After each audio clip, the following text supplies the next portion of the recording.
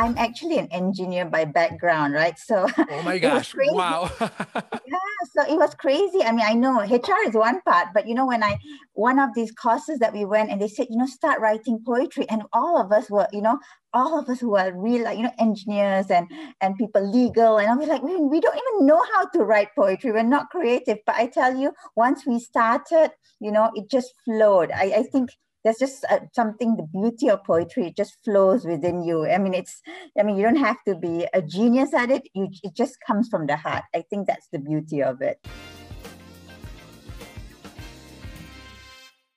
Hello, everybody. Welcome to another episode of the Hacking HR podcast. This week, I am really, really excited that I've had the great privilege to include two guests from the beautiful country of Malaysia, coming to share their insights, their experiences, their ideas about their work in Malaysia with the rest of us in all the world. So it's going to be a very exciting conversation today about humanizing the workplace. And we're going to have this conversation with somebody who has been leading HR, corporate strategy, project management for a long time, leading transformation in work and HR. But not only that, somebody who also has a passion for poetry, traveling, and humanity. So Zahira, welcome to the show. How are you doing? I'm great. Thank you for having me. It's such a pleasure to be here, Enrique. Thank you so much. Thank you. Thank you so much for being with me. And I got to ask you first this question. How does poetry influence your work as a human leader? Is there a connection in there? So, it's funny. I mean, okay, I have a love for Rumi. So, I love all things Rumi. And if you ever attend any of my talks or what, I will always either start or end with Rumi.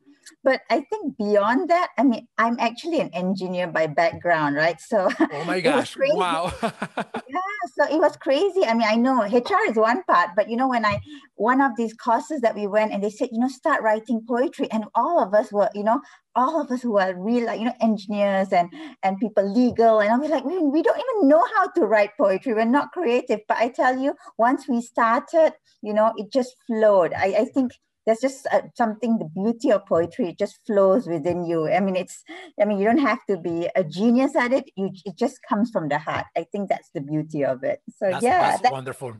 Yeah, you know what? I am also an engineer and working in HR and doing all that I do now. It's like going to the gym, but for the right brain, right? For the emotional brain. So I keep that brain, pretty strong. I guess poetry does something very similar. Absolutely. You've got to kind of, balance both sides of your brain. Absolutely. Well, Zahira, once again, thank you so much for being with me today. And, talking about poetry, what a more beautiful poetry in the workplace than building a workplace that is for the humans. And that is the meaning of, of poetry, building a beautiful poem in the workplace. And let me begin by asking you this. A lot of people talking these days about humanizing the workplace. So let's begin by this question. What does a humanized workplace look like? For me, and that's why I said, I kind of went into HR, and I always tell this to everybody, right? HR was one of the best experiences I had, is because you then really get to see the people side of things, right? Which, as much as people say, the business is delivering the strategies, the bottom line, it's not, it's the people. Yeah. And I think HR, and I always say this, HR is also in a business, and it's the business of people. And that's the most important business of all in any company, in any corporation, in any setup. And I think that's where, when you see from the lens of people as human beings, and we get to connect at that level, I think the way we work changes a lot. Because, at the end of the day, if you think about it, we have the best relationship with people who understand us, right? With people who accept us for who we are. And I think that's where humanizing comes to me, where, we have to embrace the diversity, but we have to be inclusive with each other, right? And we know that we are all different, but we must be able to embrace one another. And I think seeing everyone in a positive light, seeing everyone as a human being, as a fellow human being, because I think there's so much more that we share, and there's so much more that connects us than divides us. Yeah. I think when we are able to do that, we become less robotic in our ways at the workplace, and we actually just embrace our human self, which is who we really truly are at the end of the day. Yeah, I love that. And, you know, I dream with, like yourself, with a workplace where, you know, people know that they come to work and deliver a product or a service, but they can be who they are, right? And they can enjoy being around of other people who also want to be who they are. Now, there are so many barriers to this. Otherwise, it would have already happened. Why is it that we don't yet have this kind of workplace on a more mainstream level, if you will? I mean, there are some workplaces that are like this, but this is not mainstream, even though the talk about it is mainstream. Why is it that we don't have a workplace yet where people can fully be who they are and accept others and embrace others for also being who they are? I mean, that's an amazing, and it's that $1 million question, right? Why? I mean, when you think about it, it's so simple, right? Just be who you are, just be a human being, you know, but I think, you know, and I think that's the reality, right? When we grow up and we're becoming adults, we lose that childlike innocence in us, right? We become so, I think we kind of put barriers on ourselves. We come in, we need to have a facade. Sometimes we need to, you know, I think in the workplace, everyone is scared to be a failure, right? In that sense. I think that is ultimately why we start then behaving in a manner that, you know, I don't think it's who we truly are, but I think it's the ecosystem that creates it, where, you know, everyone is chasing performance and everybody is chasing deliverables, and everybody is out to, you know, I think everyone thinks that, you know, to be successful, they need to outdo others. But I think everybody forgets that we can win together. And I think that is the spirit of who we are as, you know, as the human race. And I think that has been forgotten because perhaps, you know, as to me, and again, that's why I do wonder why it's so difficult, but it could also be, you know, the way the world has evolved in all the industrial ages, right? It was very much a manufacturing, very much the rigor and discipline of behaving in an almost robotic manner that I think now, especially when people, you know, everybody talks about this being the digital era, and all, I call it the human era. It's where you can actually use all this connectivity to really connect deeper with one another. So I think it really is not impossible, but I think everybody kind of has to pause and say, hey, everyone is part of my tribe. Everyone is part of me. I want everybody to succeed. And I think it starts, it's not an impossible dream, but I think we need more people to now create this movement and push it forward. And you know, who better than the people who are in the business of people, right? Yeah, I love that. And in fact, I call this era the era of the human revolution. Yeah. And the reason why I think about that is because we are still dragging a lot of old structures, you know, structures where the human was not a human, was a thing. You know, I mean, women, a thing to reproduce, and men, a thing to work. And we're dragging a lot of that mindset in our organizations and in the way we behave. But people are looking for something different now. You know, they are looking for companies that take care of the planet. They are looking for people who can be themselves. They are looking to do work, but work in which they can, you know, bring their talent and flourish, right? And be appreciated for what they do. So this is really a revolution in the workplace because it's completely different from what we had in the past. And I'm hoping, like you, that not being impossible, but difficult, that we can actually build it. Let me ask you this. From an HR leadership perspective, we are in the business of people, and if we have other leaders that do not believe in this, how do we convince them to build this kind of organization, an organization that is human? What do we tell them to say?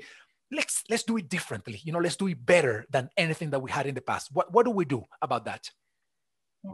I mean, I always believe that, first of all, we need to role model, right? We need to be the change we want to see. So, and I think that's where it's so important. Like if you say I think maybe if you think about collectively the HR fraternity or people within the, to me, I used to have this hashtag, everyone is HR, because everyone, and I used to do that. That was one of the things I started when I moved into HR, right? As like I said, I was from the business, and I used that because I said, everyone is HR, because all of us, at least even as a manager, we look after other people, or even we are leaders as ourselves and leaders to others and leaders to the business we run.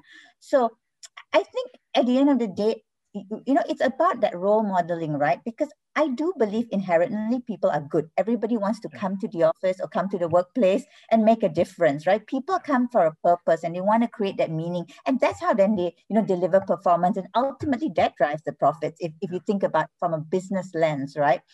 But to me, I don't think that, I think sometimes it's just, again, when I say connect to the things that binds us together rather than than divides us, and that's where a lot of the role modeling has to come in, and a lot of the leadership drive has to be there, because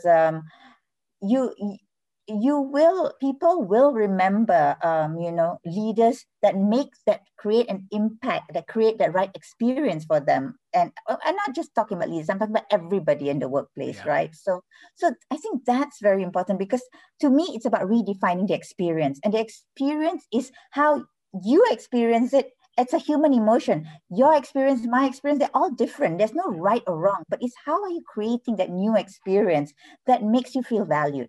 And I think everybody has that ability to do it if you think about it. That is so powerful. And in fact, this week that I was interviewing one of my guests from Malaysia, she said to me, we have to build a memorable experience for people in the workplace. And it's exactly what you're saying, because people will move to another work or have another job, and they will remember how memorable their experience was. And they won't remember necessarily the tasks they did or how much they were paid. They will remember how memorable it was, whether positive or negative, and we better do it positively for everybody else, right? And I think this is fascinating, and of course, dreaming to have a workplace that when people leave, if they actually end up leaving, they say, wow, what an experience I just had at that work. So Zahira, let me ask you this question to wrap up our conversation. Actually, I'm going to ask you though, too. I'm going to begin with this one. If there was one start of the journey to build this human workplace that you are describing, the step number one, what would that step be? Where would you begin building this? Well, okay, I will always say, I use this, IBM's motto is think. Apple says think different. I will say think human, right? Start with, as a human being, think human. Start with that. Simple as that. Yes, human, yeah. Love it. Say that. Think human. My last question to you is going to be, do you have any favorite Rumi's quote that you would want to share with us? I have a lot, but okay, the one I use a lot is only from the heart can you touch the sky. That's one that I use a lot.